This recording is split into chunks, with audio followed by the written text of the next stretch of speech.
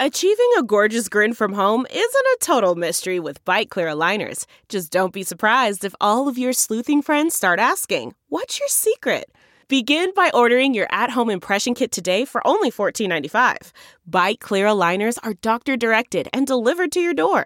Treatment costs thousands less than braces. Plus, they offer flexible financing, accept eligible insurance, and you can pay with your HSA FSA. Get 80% off your impression kit when you use code WONDERY at Byte.com. That's BYTE.com. Start your confidence journey today with Byte.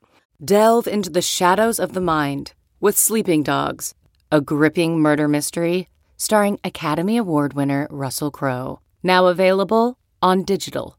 Crowe portrays an ex-homicide detective unraveling a brutal murder he can't recall. Uncovering secrets from his past, he learns a chilling truth. It's best to let sleeping dogs lie. Visit sleepingdogsmovie.com/Wondery to watch Sleeping Dogs, now on digital. That's sleepingdogsmovie.com/Wondery.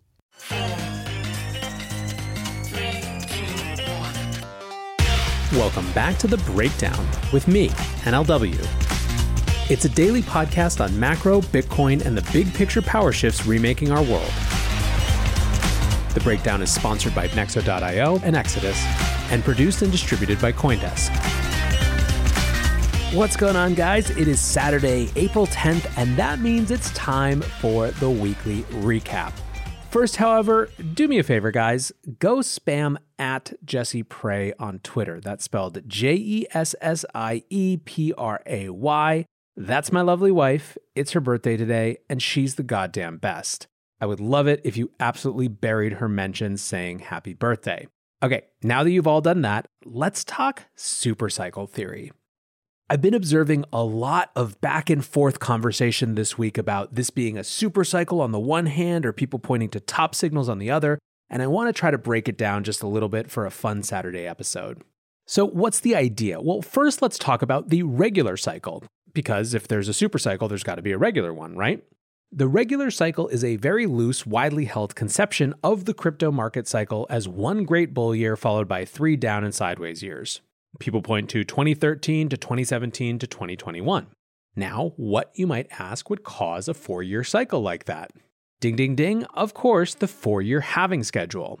There is a sense that the halving creates a context for a larger cyclical affair, where the new supply reduction creates more awareness, more demand, and ultimately that happens in the context of less supply. This is, of course, best expressed in Plan B's stock-to-flow or S2F model, which has both its share of adherents and plenty of doubters. But we're not here to debate Plan B or stock-to-flow. Instead, what I want to focus on is a newer theory. It has been most fully articulated by Dan Held, but is certainly widely felt.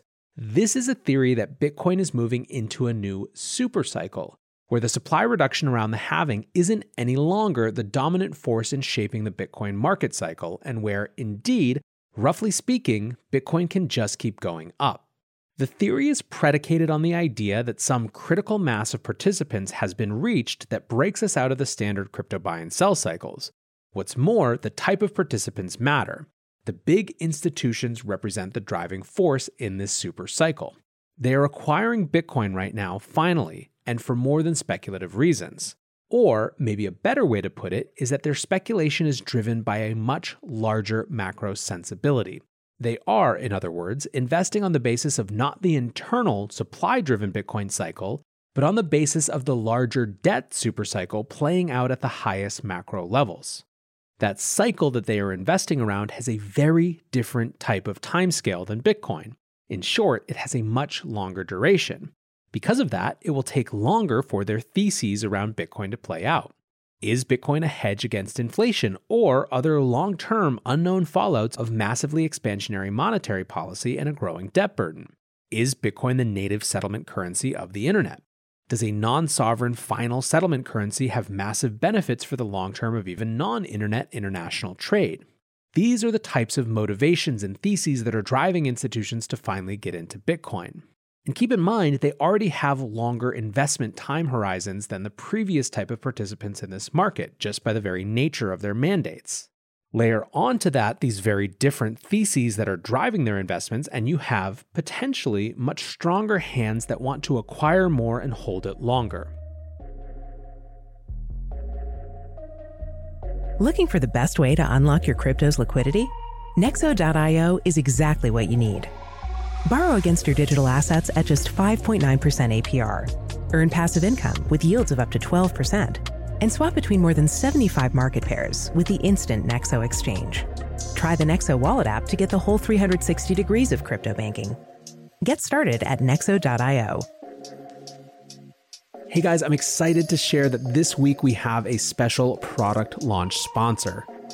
Exodus is simplifying how we interact with crypto applications so that we can all reap the benefits of decentralized finance and take ownership of our financial future.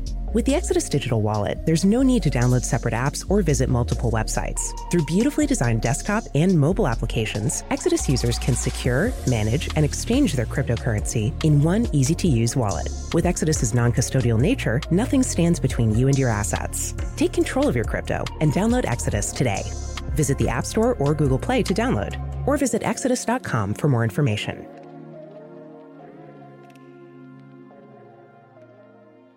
Certainly, when one looks for evidence of the institutional thesis, it is plentiful. I went through a half dozen announcements yesterday that have become so commonplace that they barely made Bitcoin Twitter's radar. Liberty Mutual and Star Insurance investing in NYDIG, BNY Mellon being the ETF servicer for Scaramucci's proposal, massive property developer Rick Caruso accepting Bitcoin at all his properties and moving 1% of their treasury into Bitcoin, and so on and so forth. Now, the thing to ponder is how strong these institutions' theses actually are and what sort of duration they can handle. Because much of the supercycle idea rests on these institutions not just getting in, but staying in. Now, in this conversation about supercycles, I've been speaking largely about Bitcoin. But might a Bitcoin supercycle translate to or be the spear tip of a larger crypto supercycle, where it is not just Bitcoin, but other aspects of the crypto market that remake the world as well? DeFi has had less than a year since its breakout, so it feels hard to put it in a category of ascendance as a disruptive force. That said, there are certainly some powerful inroads in that direction. For example, recently USDC becoming accepted as a native currency in the Visa network. NFTs also feel like a potentially massive disrupting force. I've discussed this particularly in the context of creating new markets around music. New markets which I believe could put power back in the hands of the musician relative to the record companies, the radio companies, etc. At the same time, it is undeniably massively frothy and bubbly, right? Every celebrity is trying to get into the NFT game, and it feels kind of inevitable that we're going to see some amount of supply-demand mismatch here in the months ahead. The question will be what resolves on the other side.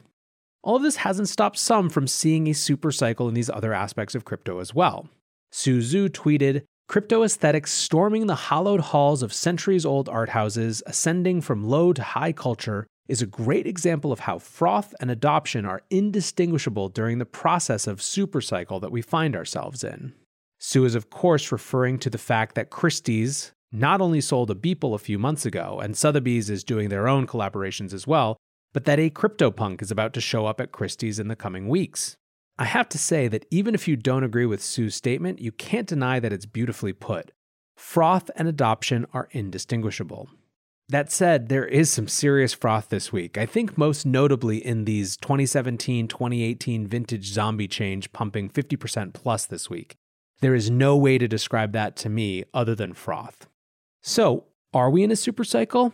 I asked Twitter exactly that question, and I've had about 1,400 votes so far. 25% say absolutely, this is a new supercycle, we're in it. 25% say I wish, but no. But a full 50% say that it's too early to tell.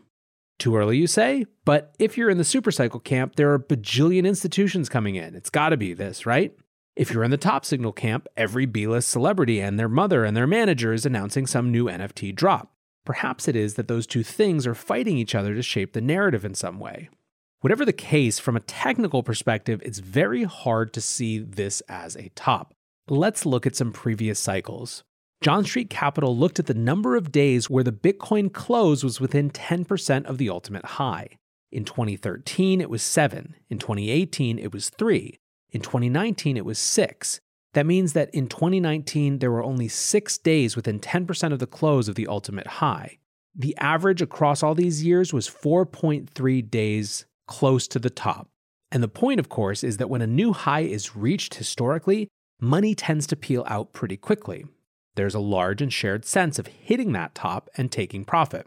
We're currently on day 27 of closing within 10% of the all-time high of 61,000. That looks like a consolidation, not a top. So, is this a new supercycle? Frankly, I'm in that too early to tell camp. There's a lot to explore here though, so I think I'm going to do a full series on it. If that would be interesting to you, let me know on Twitter. In the meantime, I appreciate you listening. I hope you're having a great day. If you haven't yet, go hit up @JessePrey on Twitter and say happy birthday. And until tomorrow, guys, be safe and take care of each other. Peace. Look around. You can find cars like these on AutoTrader, like that car riding your tail. Or if you're tailgating right now, all those cars doubling as kitchens and living rooms are on AutoTrader too. Are you working out and listening to this ad at the same time? Well, multitasking pro, cars like the ones in the gym parking lot are for sale on AutoTrader. New cars, used cars, electric cars, maybe even flying cars. Okay, no flying cars, but as soon as they get invented, they'll be on AutoTrader. Just you wait. AutoTrader.